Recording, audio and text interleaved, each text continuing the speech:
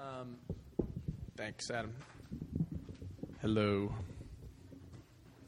Is that good? Cool. Hello, welcome to RUF. My name is John Bourgeois. If I haven't met you yet, I am the campus minister here at Wake Forest. And as Ben, who was pretending to be Preston, if you didn't get that joke, they looked similar, and you got the joke. And Forrest, as they said, we're really glad that you're here. We hope this is a safe place for you to bring your questions and to investigate the claims of Christianity. And if you are a Christian, we hope this is a place that you can grow in your knowledge of God and in your walk with Jesus. I want to introduce a couple of people to you that I introduced the second week. My wife, Mary Clark. I didn't tell you I was going to do this. Can you stand up? This is my wife, Mary Clark. And then Lauren Harris. Where are you, Lauren? Lauren, if you stand up. Lauren and I both work for RUF, and we would love to meet with you at any time to get to know you, to care for you. And Mary Clark is my wife, and she would love to meet with you as well if you're a girl. So y'all can sit down. Thanks. Find them, introduce yourselves to them if you haven't met them. So I want to start tonight by telling you a story. So I knew this guy. He went to a top-tier school. It wasn't number 27, but no one's counting, right? He did okay in college. And then his junior year, his brain turned on. That's how he puts it. Like athletes, when they talk about how stuff slows down and they can see the field and perform better, he described that as what happened to him academically. And he started getting A's rather than B's and C's. And then he went on to grad school and he started acing stuff. And he started telling himself,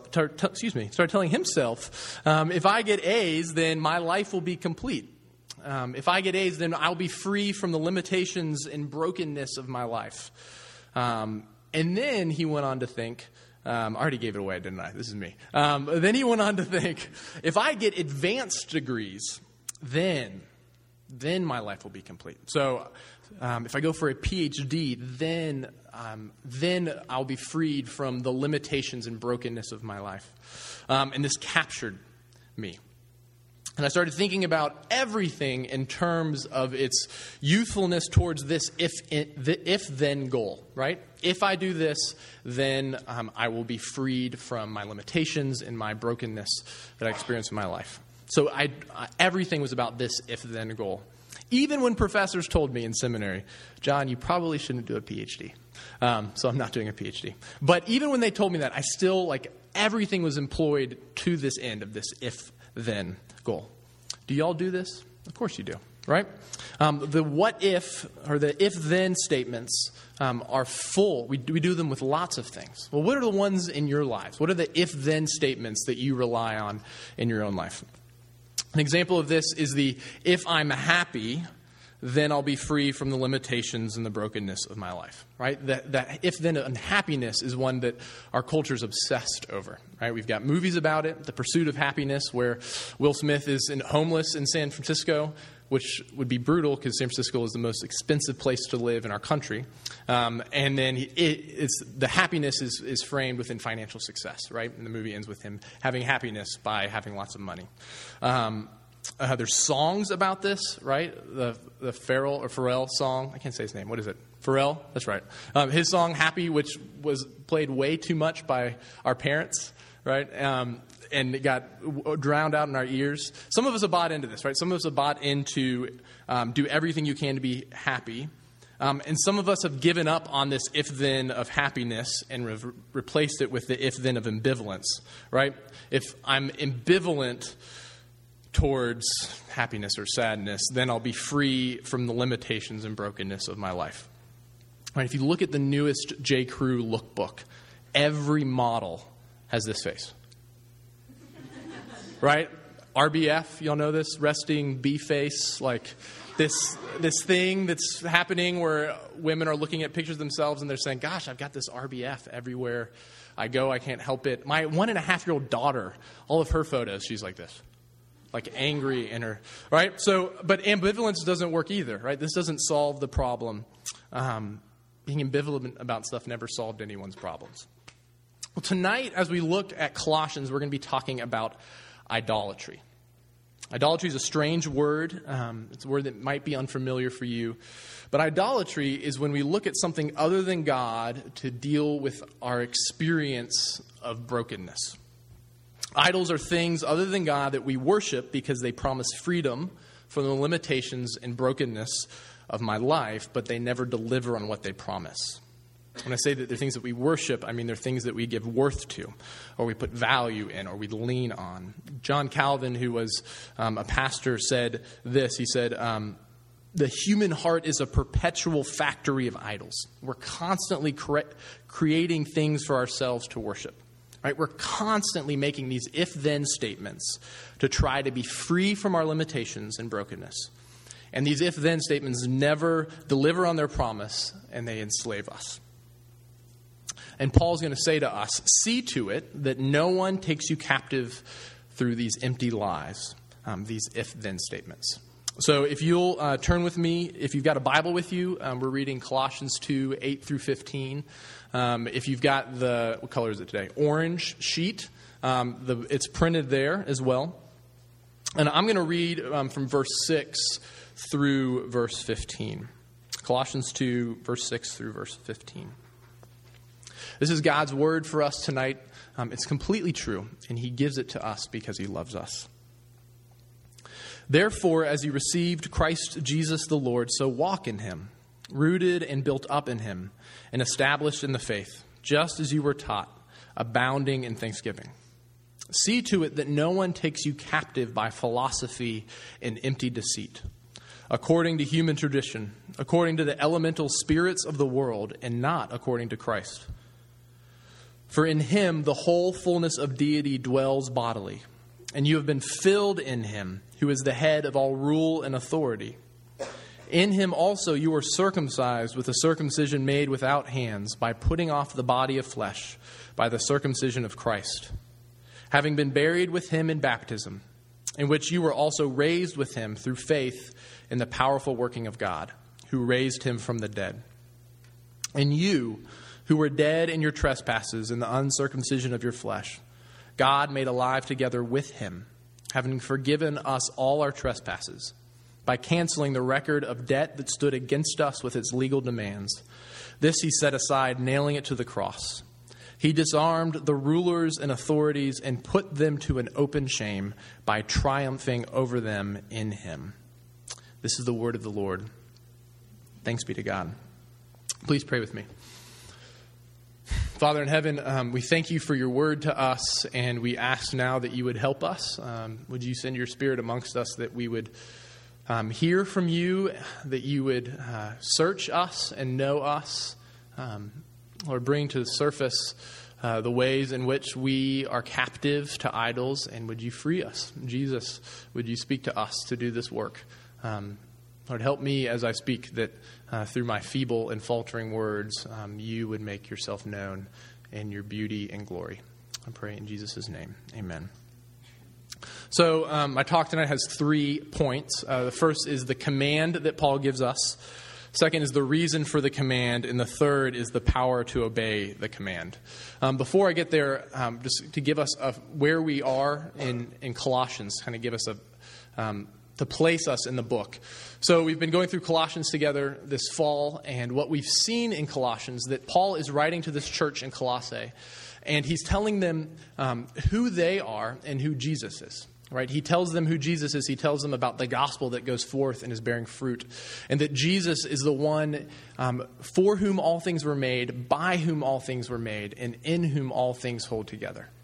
And then last week, we looked at this verse of Colossians 2, 6 through 7, where Paul says, just as you received Jesus, the same way that you received him through faith, by falling apart in him, just as you've received Jesus as Lord, continue to walk in him. The Christian life is not us doing things for God, but us participating with God in our own lives, walking with him as we received him. And tonight, Paul speaks to us and starting in verse 8, saying, see to it that no one takes you captive. And this language is in line with the traditional biblical rhetoric against idolatry. So what does that mean?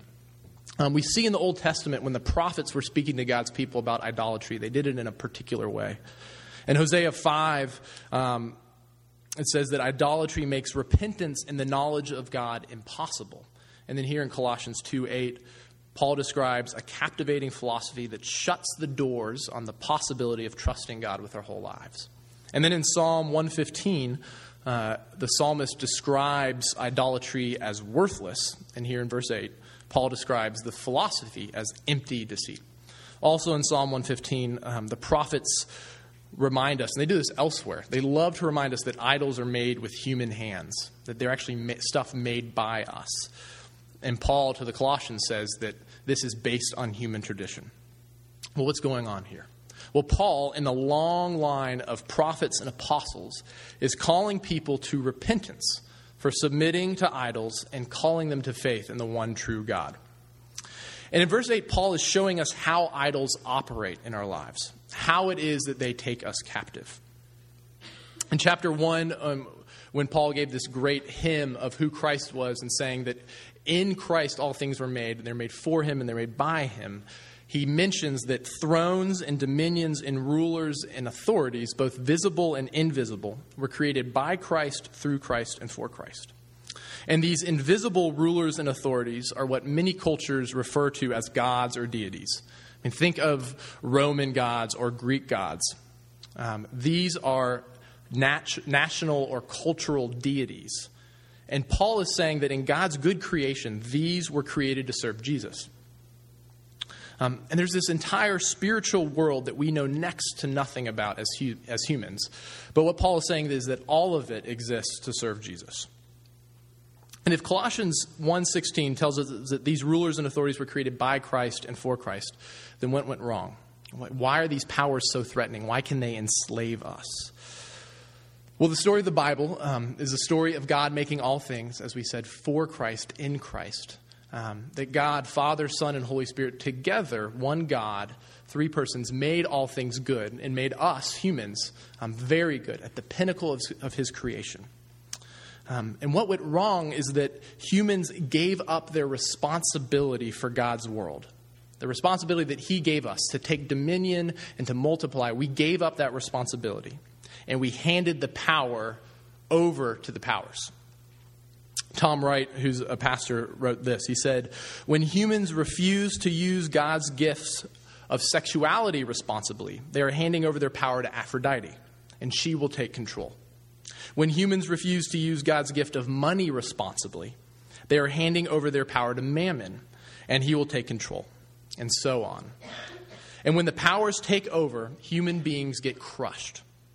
And conversely, you see that when a human being is getting crushed, it's usually because there are powers at work that humans are powerless to stop. And in verse 8, Paul's saying that these powers, he calls them elemental spirits here. These powers are behind the scenes of human traditions. And human traditions are what create philosophies and empty deceit. Or to play it back the other way, the if-thens of our lives, right? The things that if I do this, then I will be free from my brokenness and from my limitation. The if-thens, these are the philosophies and empty deceits. And they are culturally embedded, right? The if-thens of being Americans are different than the if-thens of being Brazilian or the if-thens of being 15th century Chinese, right? They're culturally embedded. They're human tradition. And they're directed by gods, by these elemental spirits. Did y'all see the RUF Instagram yesterday? Do you guys follow? Okay, I'm not that funny. It's not me. Someone else does it.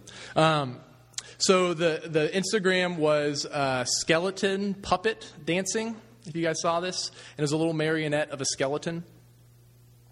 And now imagine you were a child and you saw a marionette, you know what a marionette, a puppet, dancing on the street, and it was doing great dance moves, and so you saw it, but you couldn't see the strings. As a child, you would think, how is that puppet dancing? It must have life of its own somehow. Somehow it's being directed if you couldn't see the strings or you didn't see the puppeteer. And this is what our experience of idolatry is like. We live in a world of if-then statements, and we don't have eyes to see the puppets behind the idols or behind the statements. These are actually puppeted by idols. And so when we get sucked into these if-then statements and we let them run our lives, we're worshiping idols and we don't even know it. Because idols are these things other than God that we worship because they promise freedom from the limitations and brokenness of my life, but they never deliver on their promises.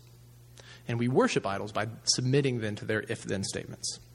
And so Paul is telling the church at Colossae and us, see to it that no one takes you captive by their if-then statements. And then he tells us why we should not be captive. This is the next section. He says it's because you have been filled in Christ. Paul says the reason we're not to worship idols is because of what God has done for us in Christ. He gives us two reasons here. The first, he says, because you're filled in Christ, and the second is because of the circumcision of Christ. So first, you're filled in Christ. This is verses 9 and 10. He says that the fullness of God is in Christ, and in Christ we are filled. That Christ is the head, the authority of all authority. And he's saying we have no need to submit to any other master because Jesus is fully God. He's the place where we're filled up. And he is the authority over every other authority. And his people need no one but him. He says, don't be taken captive by idols because you've been filled in Christ. In a way, you've been taken captive by Christ. And that he is the authority above every idol. And then he talks about circumcision, which makes everyone uncomfortable. Circumcision is a sign of the old covenant. It was given to male children to show that they belonged to God's people and they were marked to receive God's promises. And what Paul is saying is that when you are in Christ, when you have faith in Jesus, you're circumcised with the circumcision of Christ. And the circumcision of Christ is the cross, because that's where Christ was cut off for us. Paul is saying that through faith, we are buried with Christ, and through faith, we are raised with Christ to new life. Through faith, his death on the cross is our death to sin, and his resurrection from the dead is our resurrection to new life. And this is what the Spirit does through our faith. He unites us to Jesus in his death and resurrection. And then Paul is saying that baptism points to that. So when you're baptized, you are saying that you want that, Jesus' death and resurrection, to be the truest thing about you. And when we baptize infants, we're saying that we want this reality, Jesus' death and resurrection, and the promises that it contains for new life, to define this child and to bring them into God's family. One way of thinking about it is that just as the doorway to a building tells you what sort of building it is, right? The doorway to your dorm is different than the doorway to Waite Chapel. They tell you what type of building you're walking into. So baptism, which is the doorway into the Christian life, demonstrates to us that being a Christian means dying with Christ to the old ways of life and coming alive with him in the new family of God, in this new lifestyle. And so Paul is saying that because you're united to Christ through faith, because you've been buried with him and you've been raised with him, because you've been filled in him and he is the head, the authority over all rulers and authorities, because of all of this, see to it that no one takes you captive by these idolatrous if-then statements. So how do we do it? How do we not be taken captive? How do we avoid captivity? Well, we do this by seeing the way that idols operate in our lives. I've defined it already. I'm going to say it one more time, that idols are things other than God that we worship because they promise freedom from our limitations, the limitations we experience just by being human. And they promise freedom from the brokenness that we experience because of sin.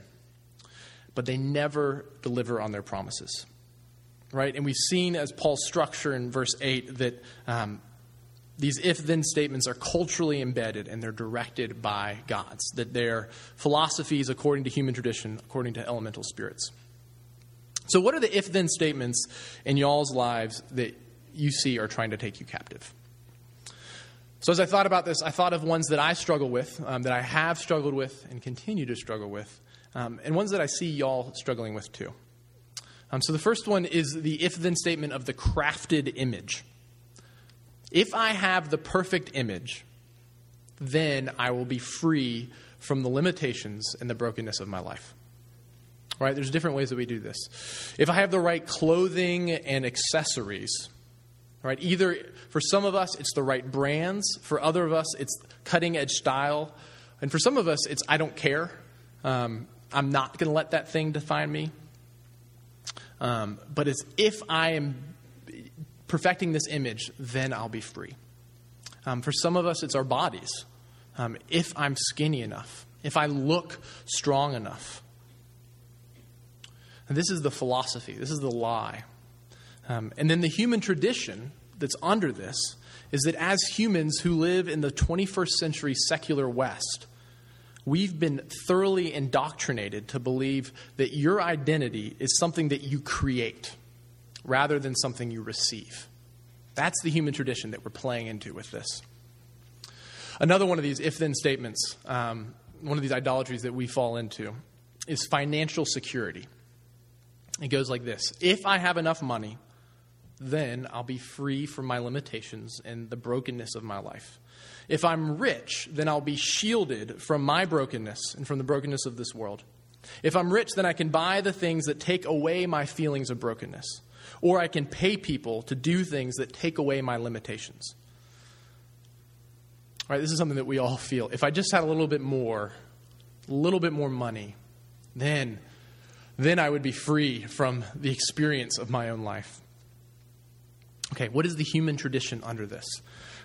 What is the culture that we're a part of? Well, as humans who live in the 21st century global economy where the world is flat, we're promised from a young age that to be a human is to be a consumer. Or to borrow from Descartes, I buy, therefore I am. So we're indoctrinated to believe that if we have enough money, then we'll be free from the brokenness and the limitations of our lives. But it's not true, right? On a macro level, our secure financial system rests on the firm foundation of an $18 trillion debt. I have no idea how much money that is, but it's more than we think it is. And personally, for those of you who have tasted wealth, or those of you who have seen family members who worship the idol of wealth, you know how empty and how destructive that idol is. So how do we obey the command to avoid captivity to these idols? Well, there's a couple of different ways we could go about this. We could look at the ways that we're doing this if-then thing with our happiness, with our image, with our wealth, and then we could tell ourselves and one another to stop it. Or we could trade it out for another if-then. Like we're talking at the beginning, trading out happiness with ambivalence. I remember watching the Iron Man a few years ago. It shows, I don't remember when it is, sometime Memorial Day every year. It's all over the ESPNs, and they tell these stories of people who are running. And there was a man who was running the Iron Man, which is, a marathon run, a 100-mile bike ride, and a really long swim. And he was talking about how he was addicted to heroin, and he traded that in for addiction to Ironman triathlons. Right? All he's doing is trading one if-then for another. He's still enslaved. He's just enslaved to something that's a little bit more culturally appropriate, a little more something that we say, oh, that's okay. It's not heroin. Right, but that wouldn't do anything to interrupt the human traditions. If we just traded one for another, or we said stop it, it would take care of the if-then statements, but it would do nothing to interrupt the human traditions. So we could aim at the happiness industry or the fashion industry, or we could try to take down capitalism. But then that wouldn't do anything to take down the gods that are at work behind the scenes. And so really there is nothing that we can do to take down the powers, the spirits, the gods that are at work behind the scenes. Because as humans, we don't have that kind of access to the spiritual world. So if there's nothing that we can do to be free from the enslavement of the if-then statements of idolatry, what are we going to do? Well, look at verses 13 through 15. Paul tells us to behold the cross. He shows us the cross. And specifically, he shows us that on the cross, God cancels our record of debt and he disarms the rulers and authorities. So first, he cancels our record of debt. This is verse 14. By canceling the record of debt that stood against us with its legal demands, this he set aside, nailing it to the cross. This record of debt he's referring to as the Ten Commandments. And the Ten Commandments is a record of debt because it's like a mirror. Right? When we hold it up to ourselves and we see ourselves in it, we see how far short we fall from God's holy standard. And the record of debt, the word that Paul uses here is this Greek word cheirographon, which just means IOU. It's just an IOU signed by a debtor.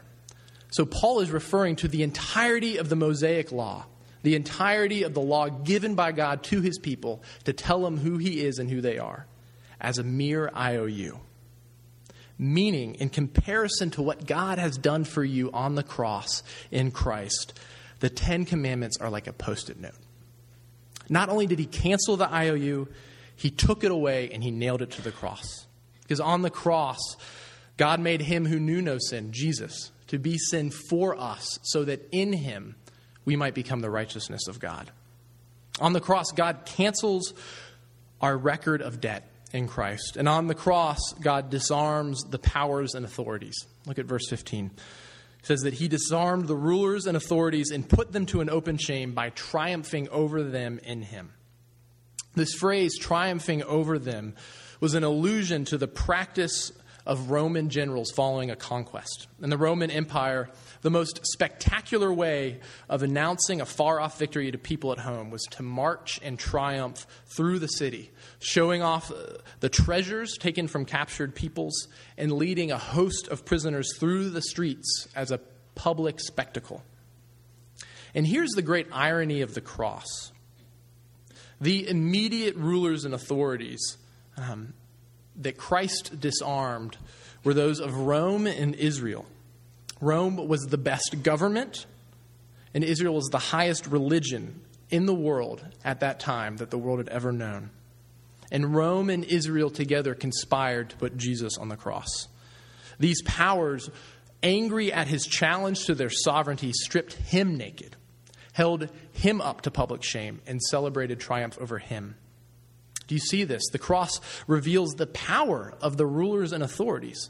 They had the power to crucify God. Jesus' crucifixion was counted as a victory to the rulers and authorities. Here is the Christ, fully God and fully man, the second person of the Trinity, stripped naked, shamed publicly, and rejoiced over because of his brutal execution. And then nailed to the cross above Jesus' head was this sign that Pilate wrote out that said, "The King of the Jews." This charge by Rome of treason, for Caesar alone was king, and this charge of Israel for blasphemy, because God alone is king, saying to the world that this is what we do to traitors, and this is what we do to blasphemers. But the cross was not, in fact, the defeat of God. Because on the cross, God stripped Rome and Israel naked. He held them up to contempt and led them in his triumphal procession in Christ. Because when the rulers and authorities had done their worst, crucifying the Lord of glory on the charge of blasphemy and treason, they had overreached themselves, because Jesus was neither a blasphemer nor a traitor. He was, in fact, their rightful king, and is the rightful king over all rulers and authorities. The cross reveals the power of the rulers and authorities, and it reveals the supreme power of God, that on the cross he disarmed and he shamed and he triumphed over them in Christ.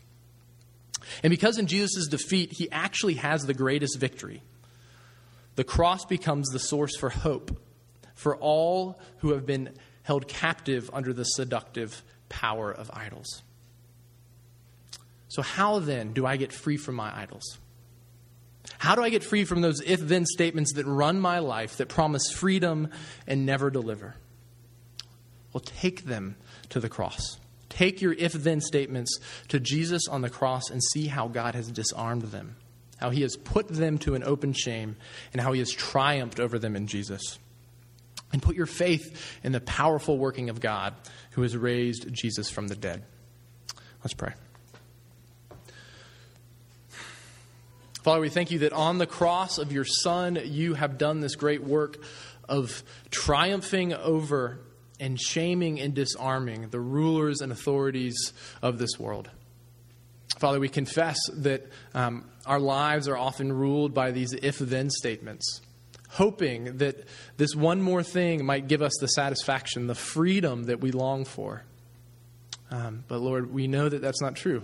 That the hope and the freedom and the life that we long for is found in Jesus. Lord, would you help us now to take these things and to bring them to him, that they might be triumphed over in him and we might have victory in Jesus. We pray in his name. Amen.